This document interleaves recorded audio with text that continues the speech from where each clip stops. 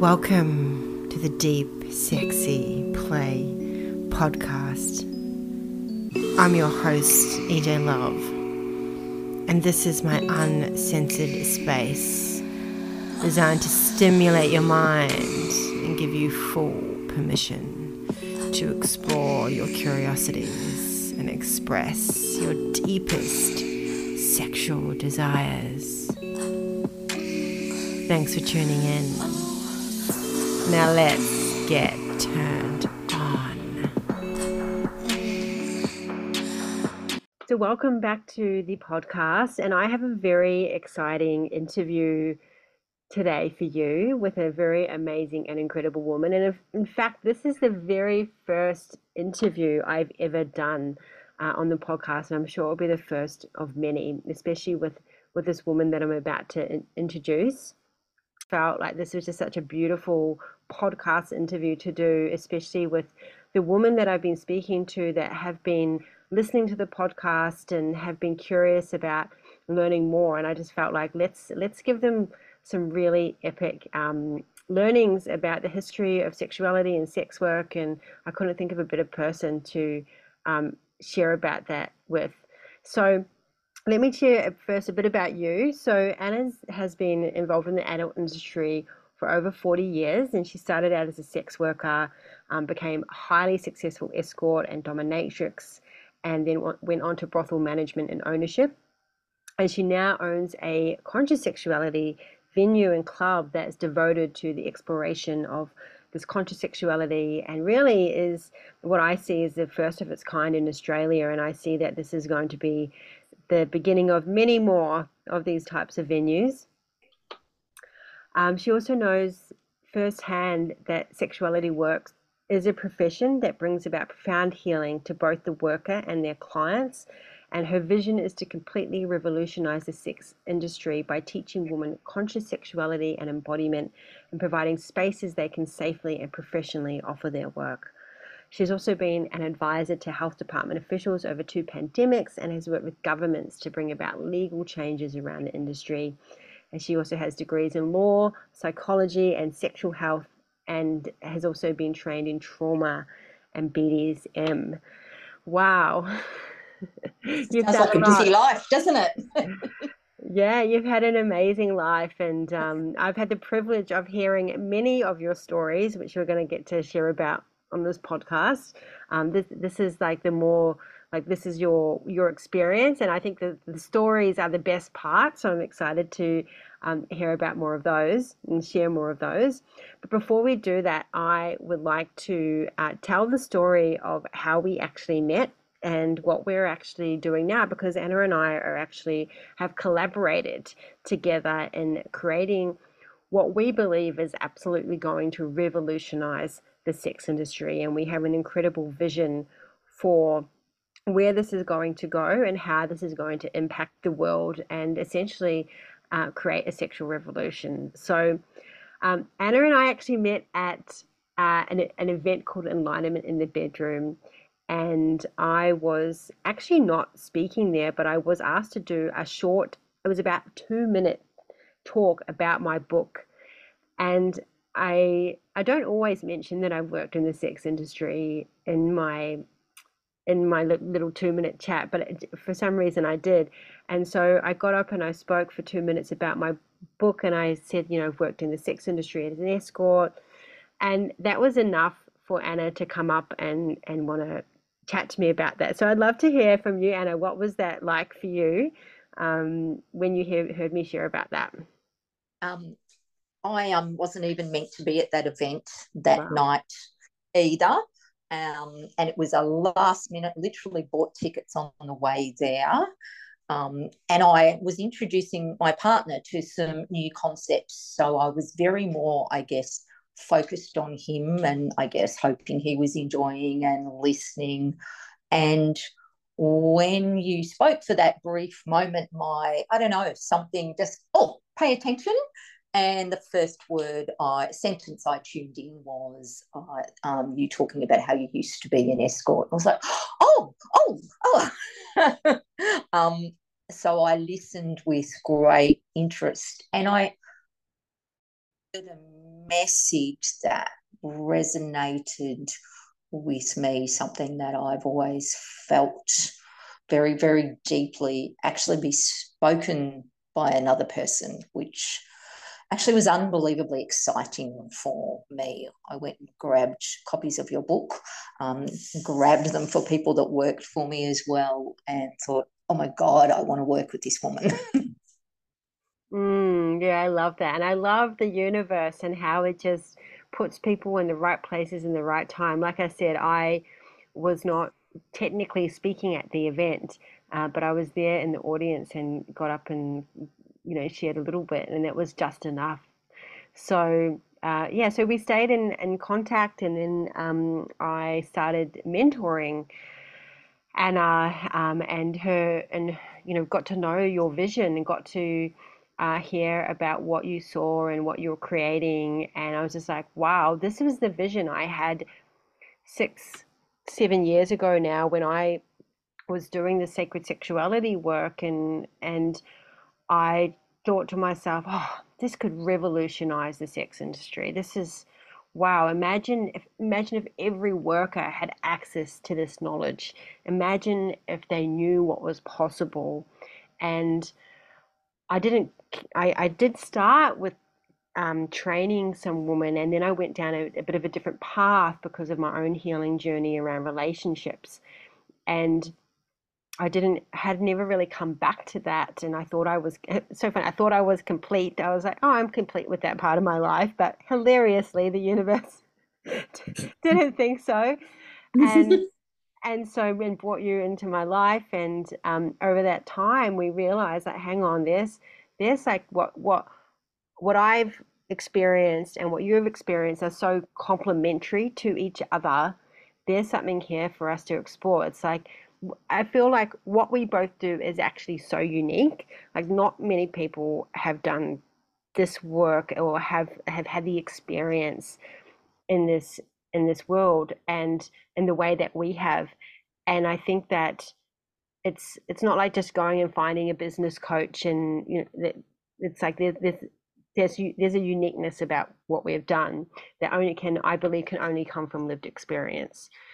And so with your lived experience and my lived experience, and bringing and coming together, we were very much like, okay, we need to create a training. Like, and I've run trainings before, but I felt there was definitely things that were missing, and I feel like what was missing is what you provide. And so, and we'll talk about that more later, but I just felt like there was just a nice, beautiful union. I remember when I said to you, would you be open? I've got an idea. And you would jump in for joy. I was so excited. I remember that moment. It was like a moment of birth. It was so exciting. I love that. Was the best response ever. You were like, yes, yes, yeah. I was like, oh, amazing. Okay, I was like, okay. I was like, okay, universe, I guess that's a yes. That was a hell yes, Yeah, CJ. yeah, yeah. And it's so nice to, when people coming into collaboration in this way, to have those that deep resonance, and the similar visions. So that is how we met. And then over the past few months, we've really been developing this training. We've been in a lot of conversations with a lot of women that have been like really interested in this work. And we've gone to Sexpo, and we've been bringing conscious sexuality to Sexpo, and doing talks, and just having like such an incredible response. Like, I was actually, one of the stories I had, Anna, was that, oh, there wouldn't actually be enough women interested in this work. Like, and I thought I was the only one for so long, but the Yeah, response has been incredible. yeah, definitely. Yeah, I would agree. I've had so many conversations with such a wide range of women from such diverse backgrounds. And that fabulous thing that while I'm talking to them, I'm learning more about them and Mm. what we need to offer, and that fabulous experience of learning from them and their experiences as well, which is really exciting. Yeah, that's what I'm loving too. I actually flew down to Newcastle for one of your conscious erotic parties, and that is run at the venue, the conscious sexuality venue there, and it was such a fun night. We had a I great was going to time. say, didn't we have fun?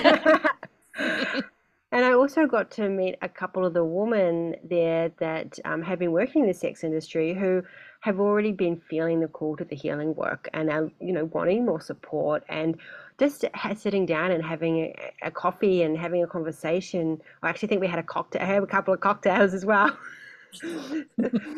on a beautiful rooftop. And sitting down and having these amazing conversations and then sharing about the men that are coming to them. And that's what I'm loving is like the women that I'm working with that are, stepping into this work and the clients, the men that are just, and the couples even that are just so curious and hungry. Like there is a demand out there, and I love that, and I think that there's a demand for this work. Definitely. And in our conscious sexuality parties, I'm seeing a yearning from couples about conscious and sacred sexuality from a wide cross section of age. I've had people now coming to our parties that are in their post 70 age group, loving an opportunity to learn something that they felt was always missing from their intimacy. So I think it's a really exciting time to be involved in this growth. Yes, and we're definitely going to do another podcast on your conscious sexuality parties. Because as other people know who've listened to my other podcast episodes, I was a swinger for a long time and was very unconscious. And now it's like, oh, I'm still curious about connecting with people in these environments, but I don't want to go to a party that's really like a drug or alcohol fueled. I want the parties that have guided practices and things that where we can have real intimacy and that understanding around boundaries and consent. And I think that's really essential. So if I keep going, I'll get carried away and we'll end up in a different podcast. But I just wanted to land that there for other people, for the people listening, that there will be another podcast about that because I love what you've created with what you're doing with that. Yeah, great.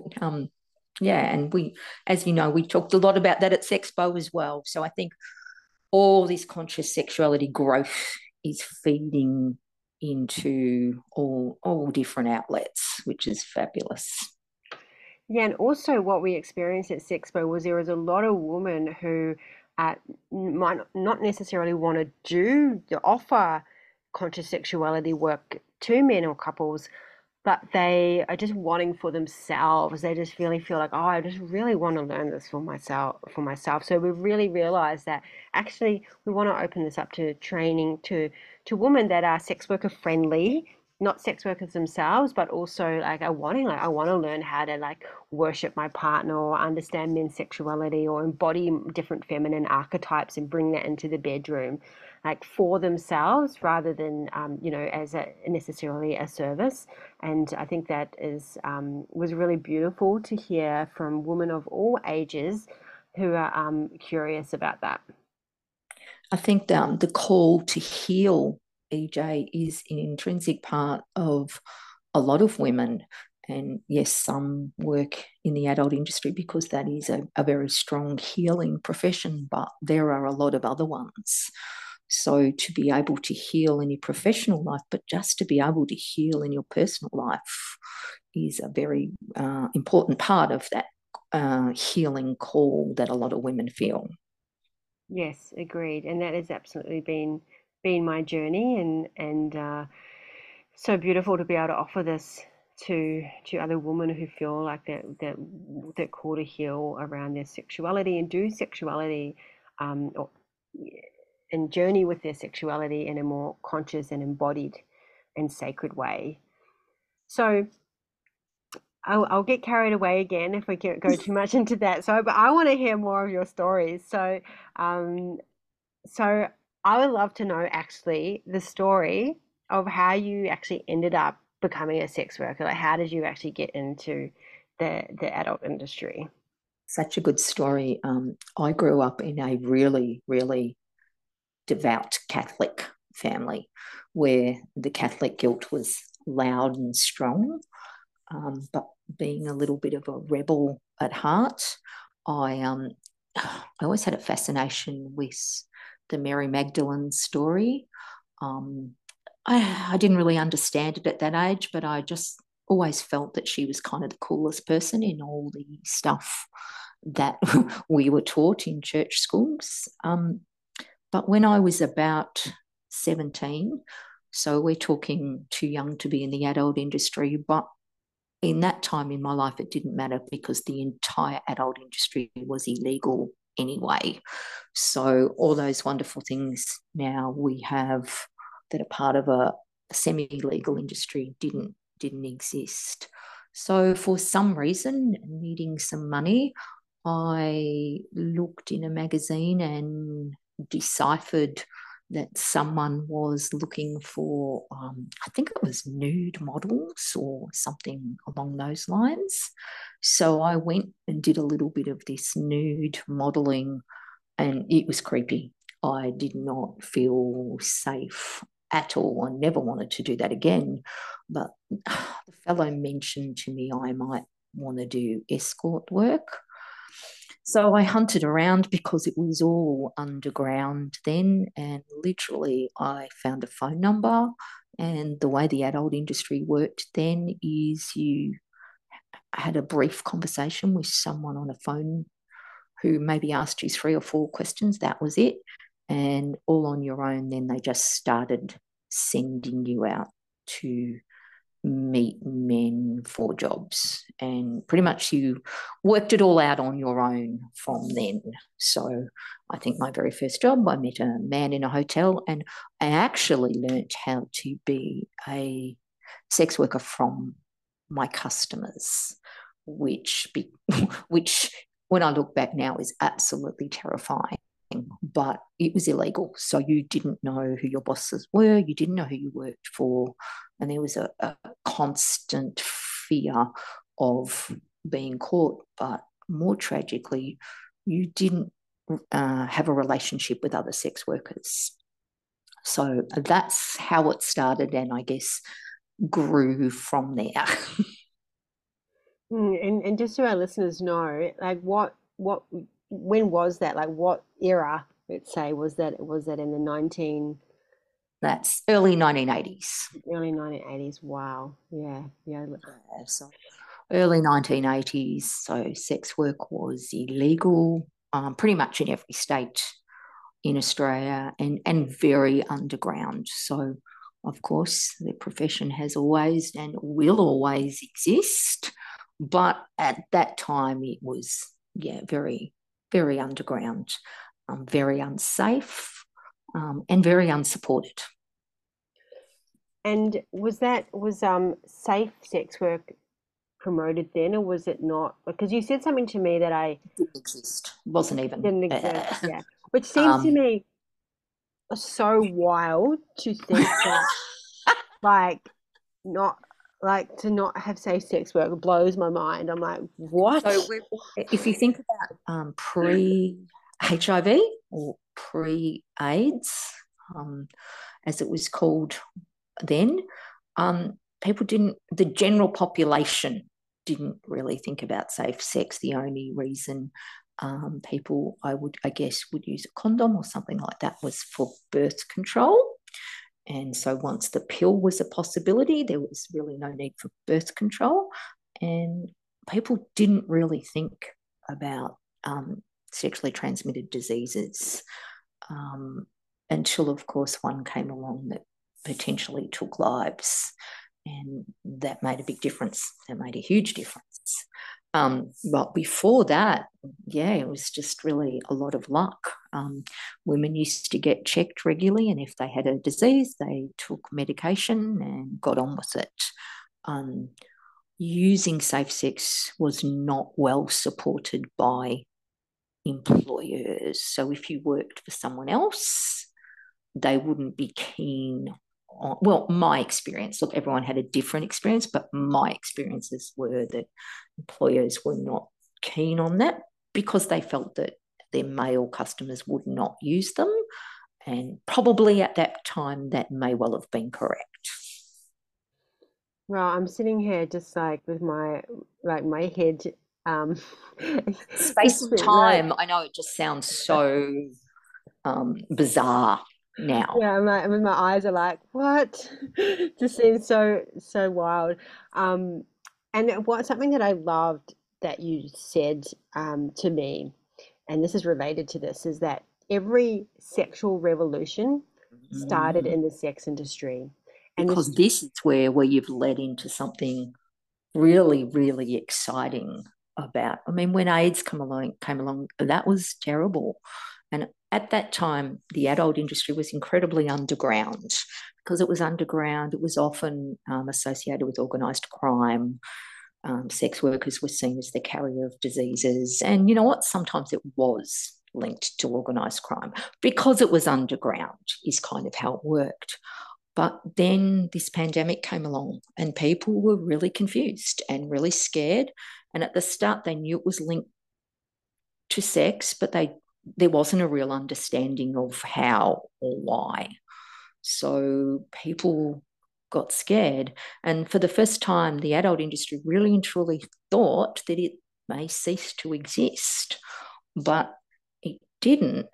And what happened is that sex workers started to advocate for the use of condoms and safe sex. And they actually led that change. Sex workers started demanding that they were used, and the general population actually followed. And so the sex industry actually changed a complete culture around safe sex. We now know that as a sector of the community, sex workers have the highest clean bill of health in terms of sexual transmitted diseases because they are incredibly health conscious.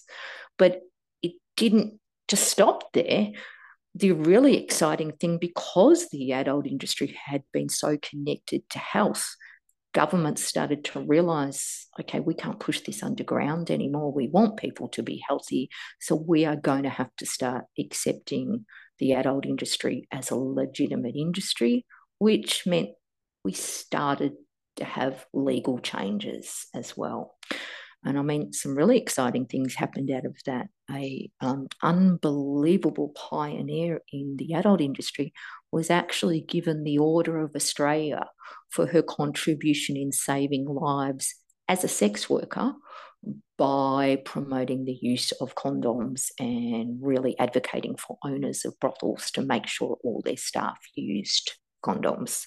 So she was given an Order of Australia, and a similar award was given to a lady in New Zealand.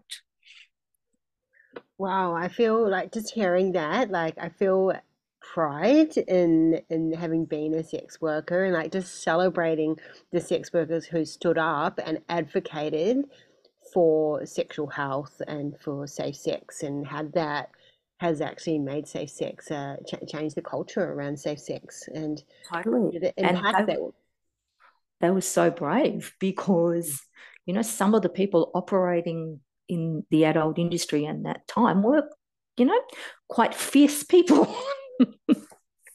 yeah, and especially with it being like it was illegal then, is that correct? Yes, it is. Yeah. Yeah, wow, and standing up and advocating like wow, that's amazing. Like Yeah. ah, yes, and just like so many powerful people that have worked in this field. And one thing I also want to touch on, which I think is really I just want to bust this belief that some people have that sex workers must have lots of STDs.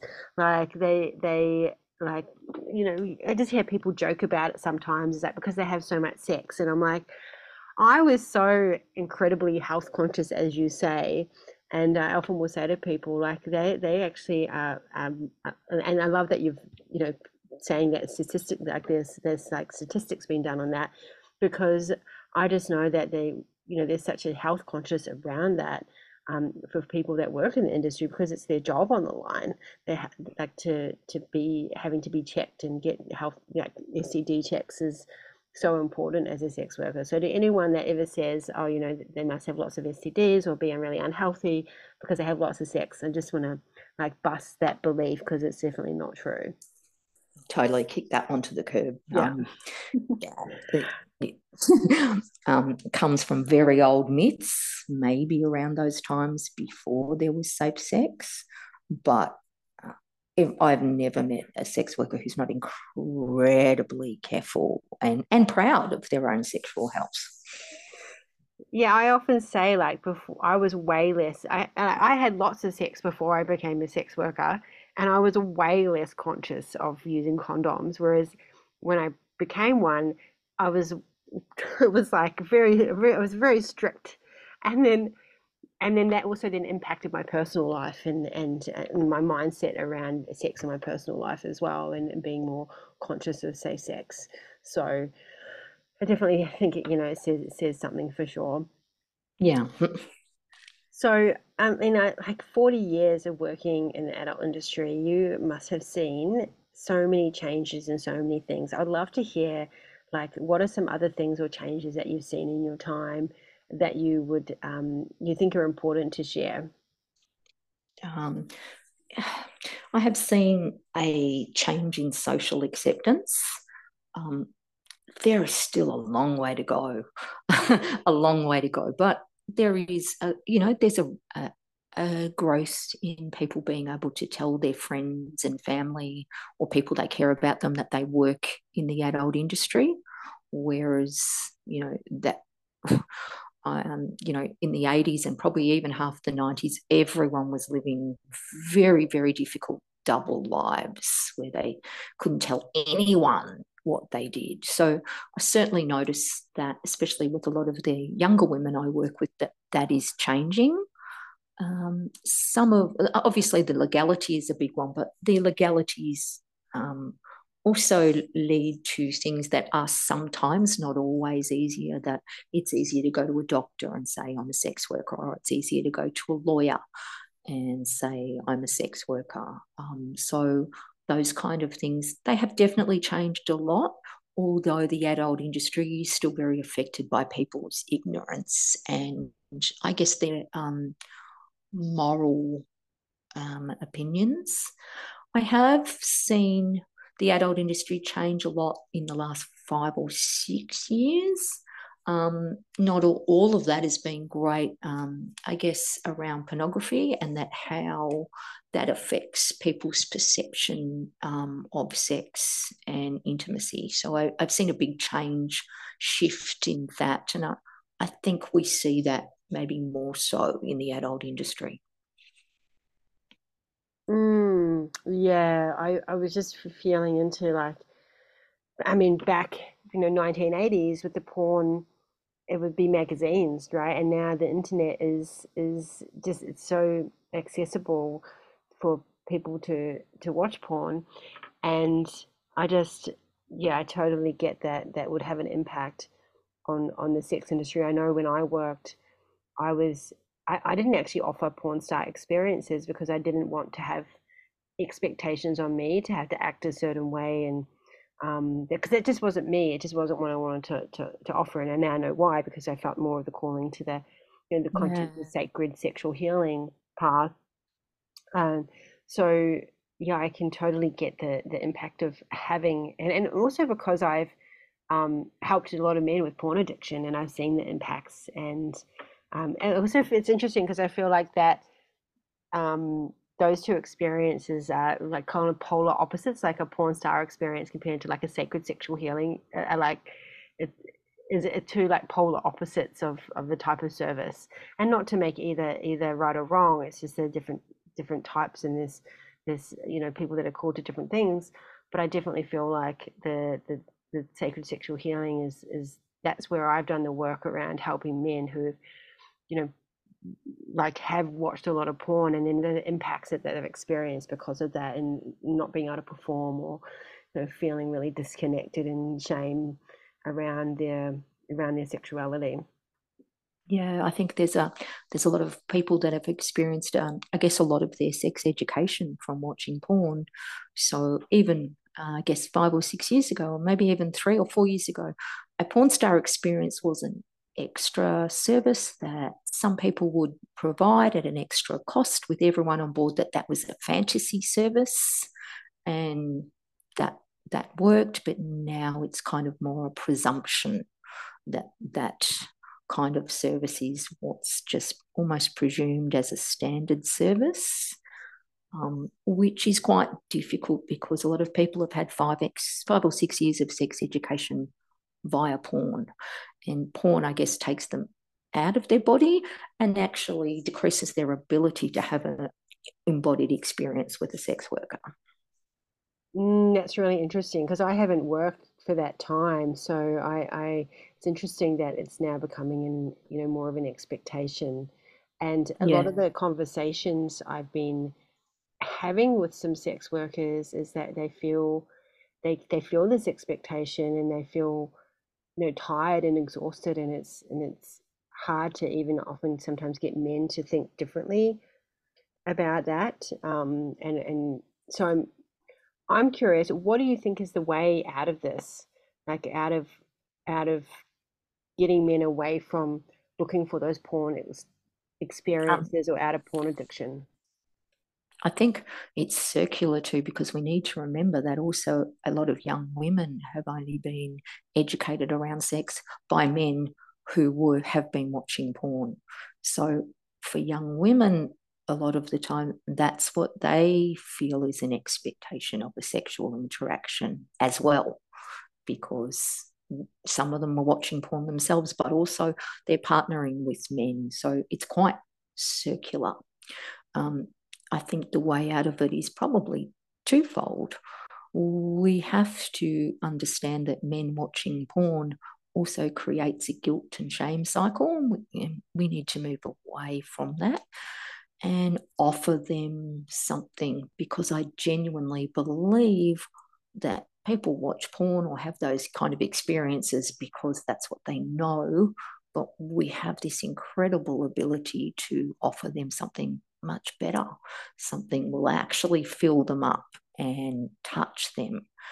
And the same is with women. We can teach them to offer men something that will protect and honour their own bodies and also help the men to grow, and that too is circular. Um, when we're dealing with sexual energy, it is a powerful life force, which means the adult industry will always be a fantastic platform for big changes. And so big changes can be by using that sexual energy for healing.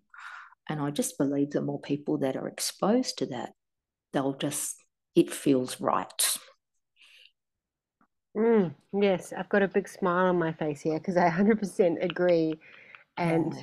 I just wanted to touch on that guilt shame cycle you spoke about initially, because that is something I just really commonly saw with the men that were coming to me who had the porn addiction, is that they just felt so guilty and ashamed around the porn watching, especially when it was, they knew it was impacting their relationships, it was impacting their work, it was impacting how they function, and it was impacting their sexual performance.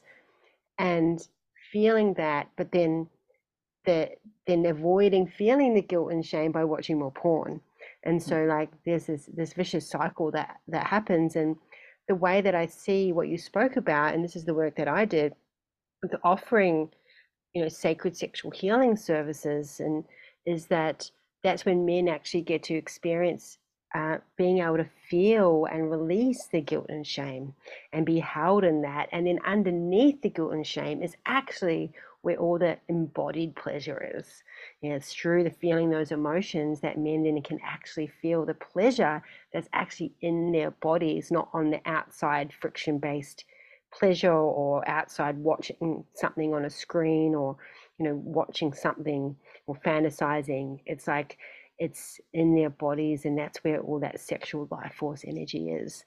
And so that what I see is like that's that different experience between going and having say a performance based sexual experience, which might be the man is externalizing his pleasure, focusing on looking at like, the visual aspect, or focusing on that friction based.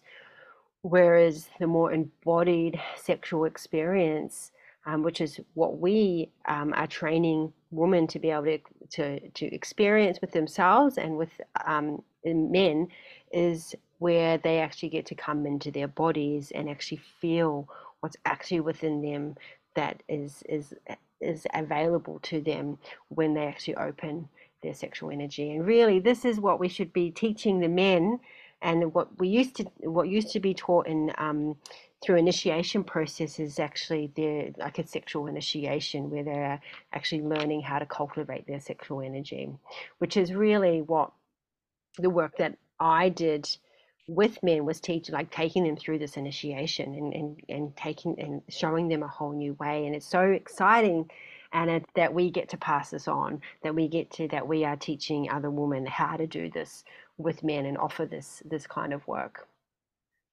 And I guess that leads, and I keep using the word circular because I love that circular flow of Love it. things. But when you talk about initiation, if we go back a couple of thousand years, that initiation used to happen with a sex worker.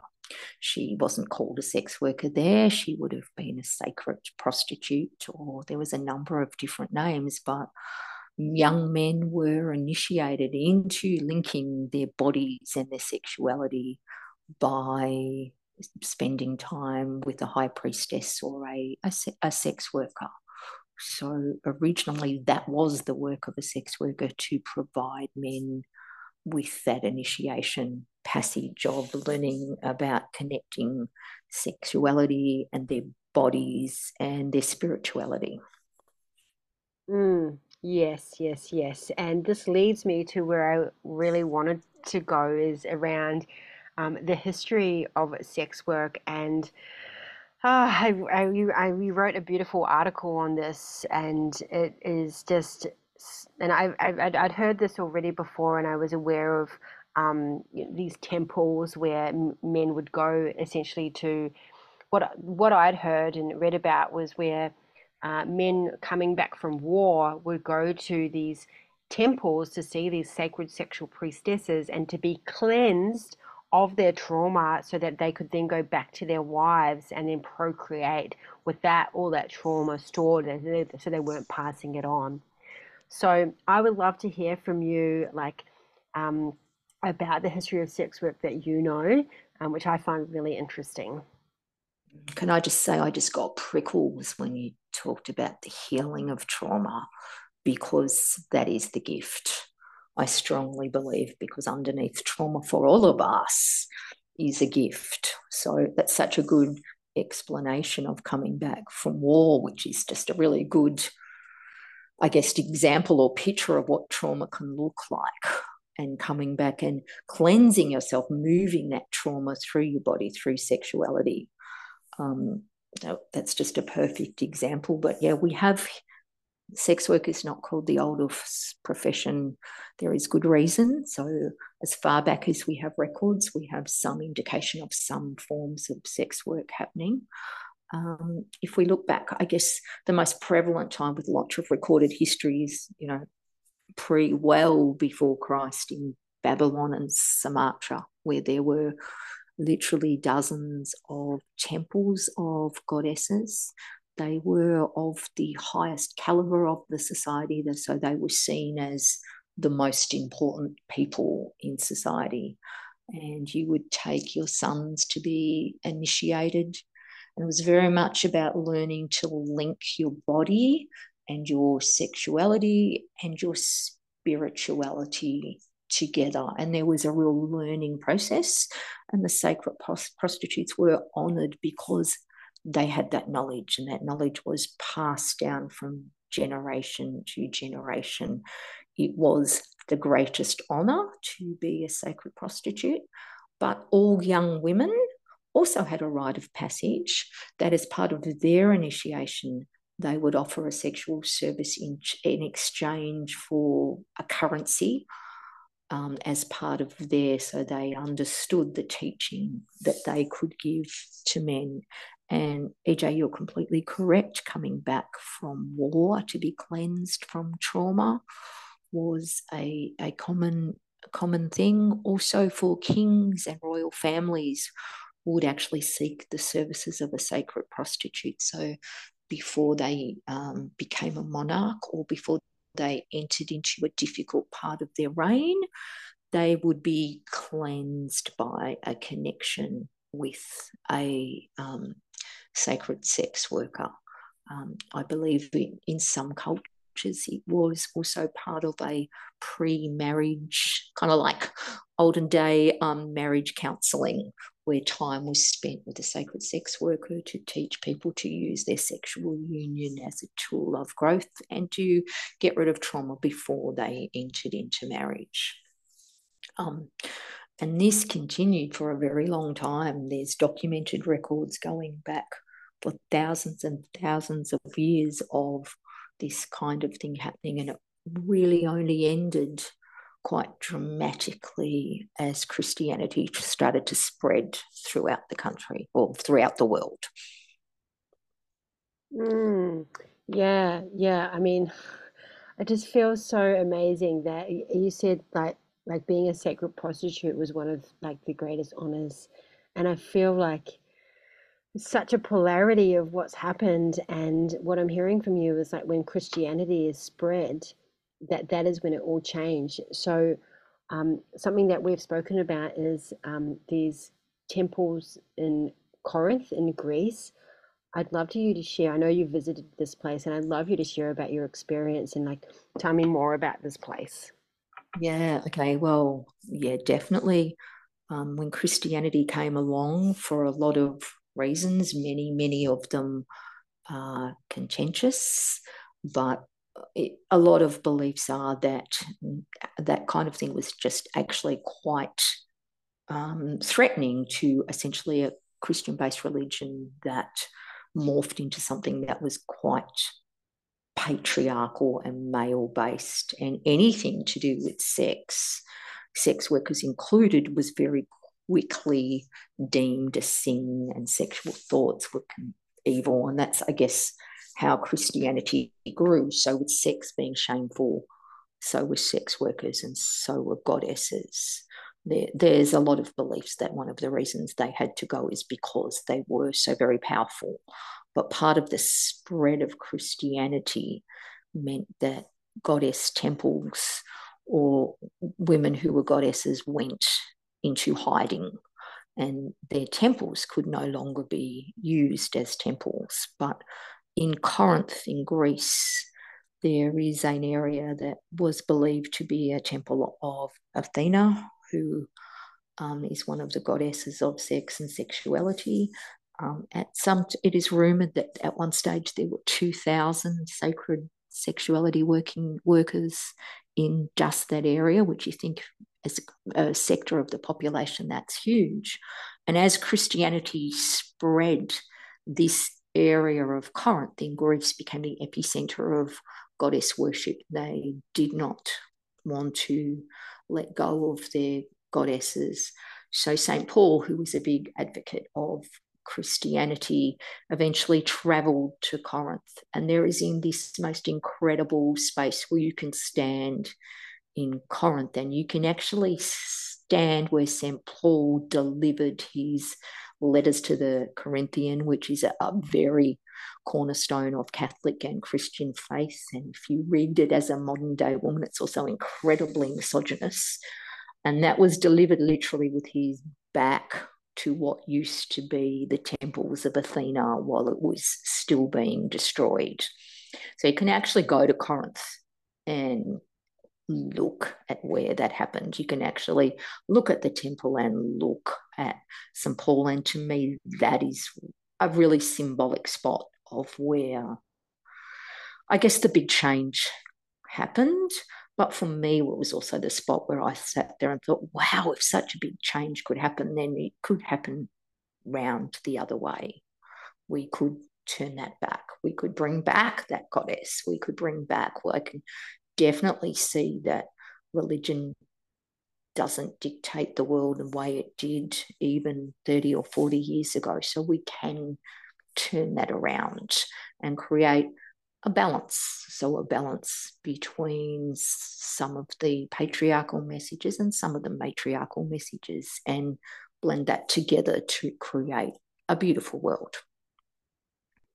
Yeah, I do think about like imagine if this work was really accessible to people and it was really well known and it became more common and normalized to go and see a sacred sexuality worker, and the healing that would have, and for even for men to go and get their initiations instead of going to watch watch porn. Like wow, that would be that would change the world. Like, and that's what Would you be and I have talked beautiful. about. Yeah, It yeah, would be beautiful. And then, there's a lot of anger that comes up. Men watch porn and they think sexual relating is a certain way, and then they spend perhaps time with a sex worker and he doesn't come in perhaps with particularly good intentions, and then she feels angry and then he feels angry, and there's a lot of anger in that exchange as opposed to healing. yeah. And it's totally different. I was having this conversation with one of my clients about how it's so different when a man is coming with the intention for healing Yeah. rather than just coming to have a fun, or just have some kind of sexual experience, or even just to have an ejaculation. It's quite the energy is quite different. And I've had men, excuse me, really get really vulnerable and really open up and get really emotional, and it's so beautiful to be able to have a space where men can just fall apart, open up, and feel the freedom and liberation, and really being held and being seen. And I feel like that is what a gift, and what an honor to be able to offer that. And that's really, everything that you're saying is what you and I both have this vision to support women into this work. And what we came up with, and actually something that you shared with me, a quote that is actually on our conscious sexuality training page. It says, I'm going to read this out. It says, "Once upon a time, sexual women ruled the world. They were independent, empowered, and embodied love. Their energy flowed through every crevice of the earth with the capacity to heal and restore. These women were sacred prostitutes, and it's time they were reawakened." Mm. Mm, And then our vision is to reawaken women to this sacredness, to their sexual empowerment and embodiment, and to be the vessel of love that heals men through offering conscious sexuality experiences. Mm, Mm. I also feel that part of this is also healing women, mm, because women who've worked in the adult industry still carry shame from their upbringing, what they were told and what's been imprinted upon them. So a beautiful part of this work is to also offer women an opportunity to heal themselves, to work past their own trauma, and to be able to see the beauty of men. mm, mm. Yeah, yeah, and you're just so speaking to my experiences. Like when I started my own sexual healing journey, which for those who haven't listened to this podcast before, I would go back, because I actually do talk about that journey in previous podcast episodes. Is that when I started to heal myself, I just felt like I couldn't work in the same way that I had been, because I felt like I would just keep re-traumatizing and damaging myself, and that that would see men in a different way. And I also healed my relationship with men, so I could see men in a new light as well, and see what was possible for when men and women actually come together and able to really connect deeply, and be in love with and bring, embody that love essentially. And so that's revitalizing and energizing, and that we can do work that actually is nourishing and energizing, both to practitioner and to the client. So this work is about embodying the goddess and bringing back the sacredness to sexuality work, to awaken, initiate, and heal men, and in the process also more deep healing for ourselves. Yeah, beautiful, huh? Yeah, we did write that. Yes. Wow. Yeah, that's on our conscious sexuality, the training page. And so let's talk about that training. I think we've got a little bit of time left, just a little bit of time left to talk about that, because if particularly if there's women on here that are listening to this that do work in the sex industry, or even just I've definitely spoken to women who just they get the goosebumps or they feel the calling. They're like, oh, like yes, there's this goddess or there's this priestess inside of me that feels called to embody more of my sexuality in a really sacred way. And so, really, this is what this training is designed for. And so, it is a training that's run in person in currently down in Newcastle, and which we have plans to expand it to as well. And we have briefly spoken about perhaps doing something over in Corinth in Greece at some point, to going back to where the yeah, the remembering, like remembering how things used to be. And I imagine just being in that space, how much remembering would happen if actually doing this work there. That would be incredibly powerful. Yeah, and I think another thing we're creating in the training is also that concept of women in a group supporting each other, creating a community, creating a network, that I guess that generational support of women learning the same things and therefore being able to create their own temple of women. I absolutely 100% agree, and its environment and community is so important. And I've been having conversations with the women that are coming to the next training, and I'm getting to know all of them, and then I'm just imagining them all in the room together, and I'm like, oh my God, this is going to be such a Wow. powerful wow. And I was like, I can't wait for them to all connect, and like the ideas and the things, the support, like all of that that's going to come together by being in this group of women and a Yeah. safe space, because some women don't have anybody to talk to this stuff to about, like or they might have one person, but maybe that person's not really in the work, right? Like, and for me, when I started getting into this, I was the only person that I knew doing it, and I was like, oh, I had to figure it out all on my own. And really, this training was the training that I wish I had. I imagine if I had this group of women and the training, like the support, like wow, I would have just flown at such a bigger level. I mean, it already was like extremely expansive as it was, but I can just imagine like what's going to become possible with just having that support and that community. And just yeah, just and I just love, like, and I've got the kind of the insider the insider, because I'm having these conversations with all these women. I was like, oh wow, like you're gonna get. Wow. I'm like, oh, feeling like, oh, you're really gonna connect with her, like.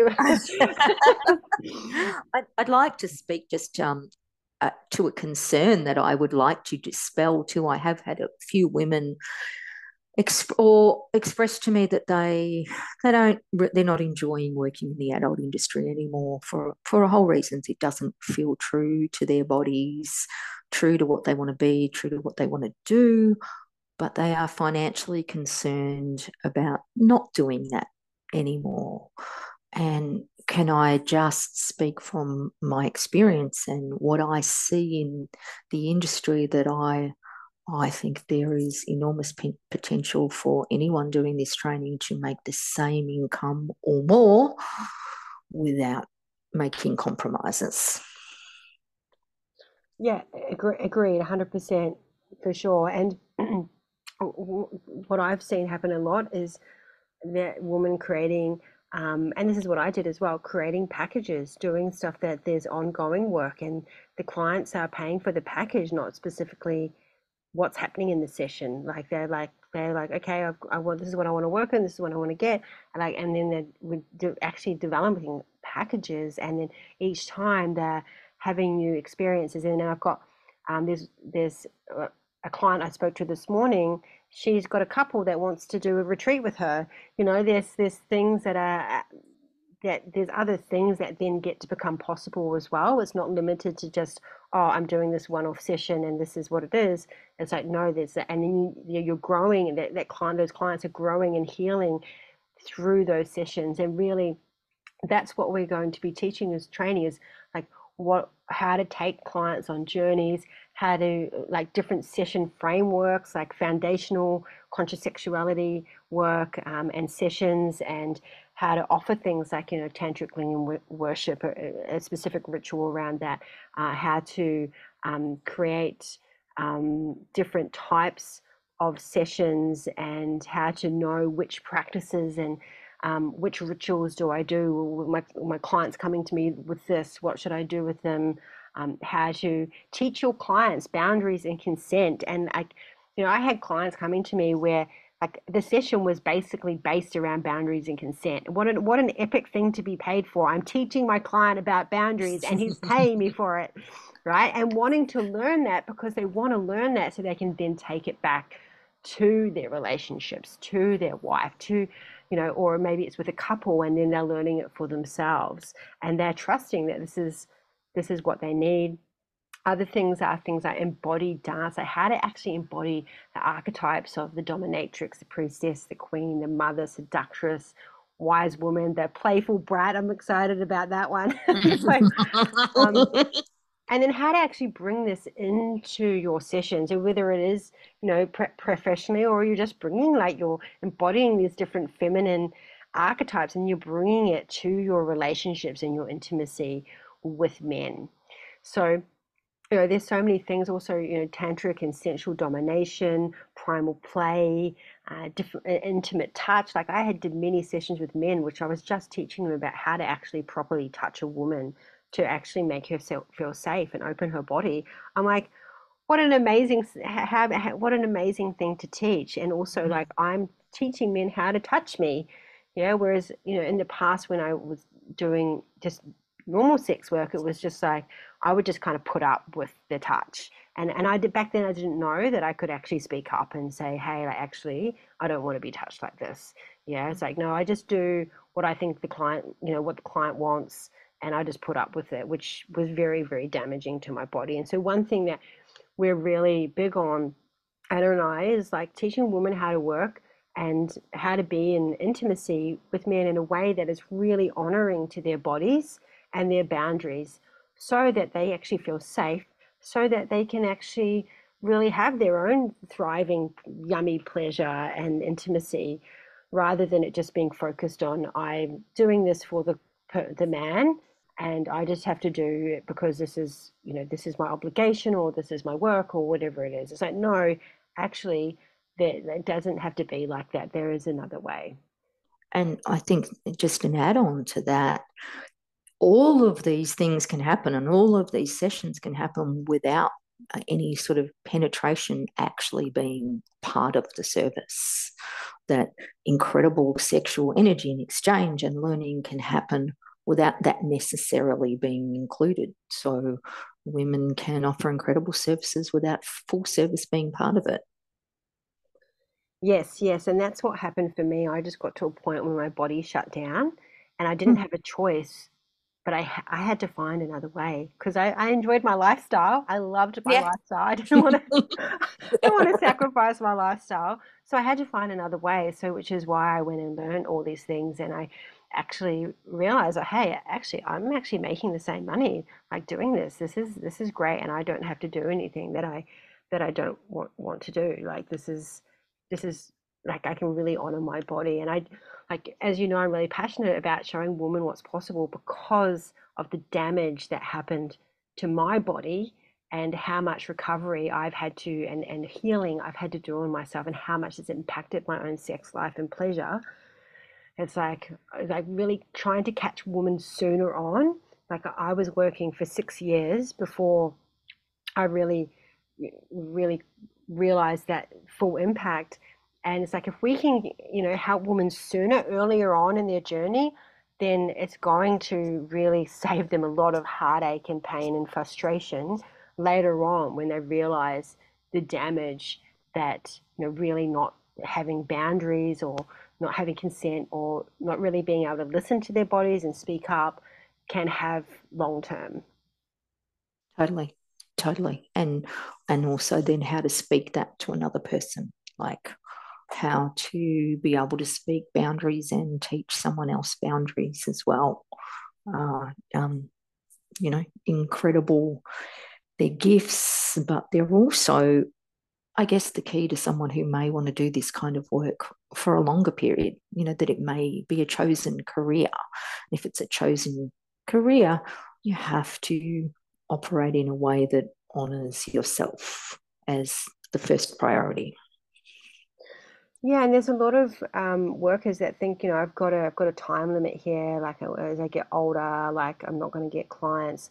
But really, like working as a sacred sexual healer, like it's timeless. Like Totally. how you look or how old you are is actually is irrelevant. Your clients aren't coming to you for that. They're coming to you for healing. And if anything, I think your life experience has so much value and wisdom in it for clients as well. So I mean, I really think this is available for women of all ages over 18, just to make that clear.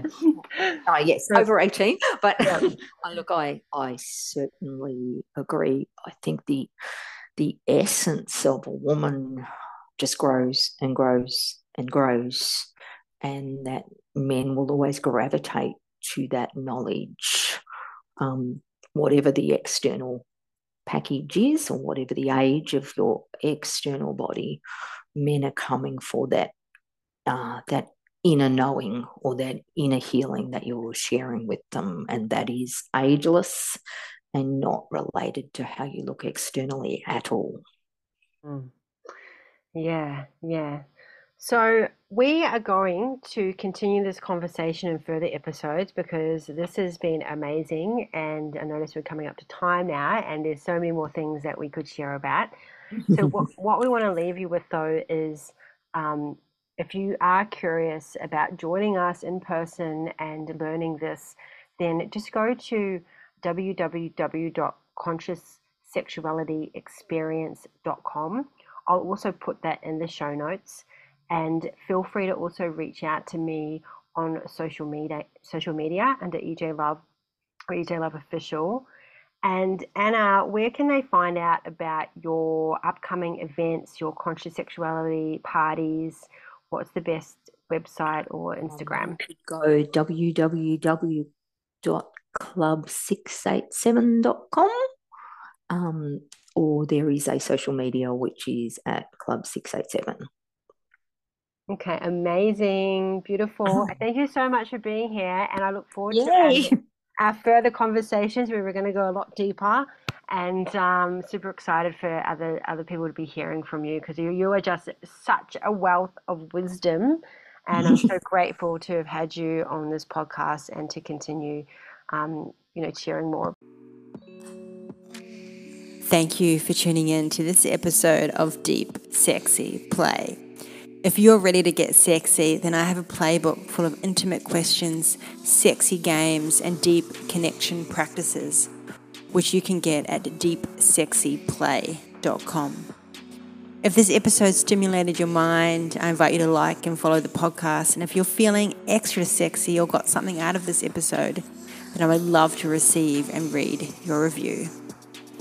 To connect with me and my listeners, you're welcome to join my free, private, Deep Sexy Play Facebook group. You can also follow me on Facebook, Instagram, and TikTok at EJ Love Official, where you'll also find my latest offerings and ways to work with me. All these links are in the show notes. I hope you'll be back for more Deep Sexy Play.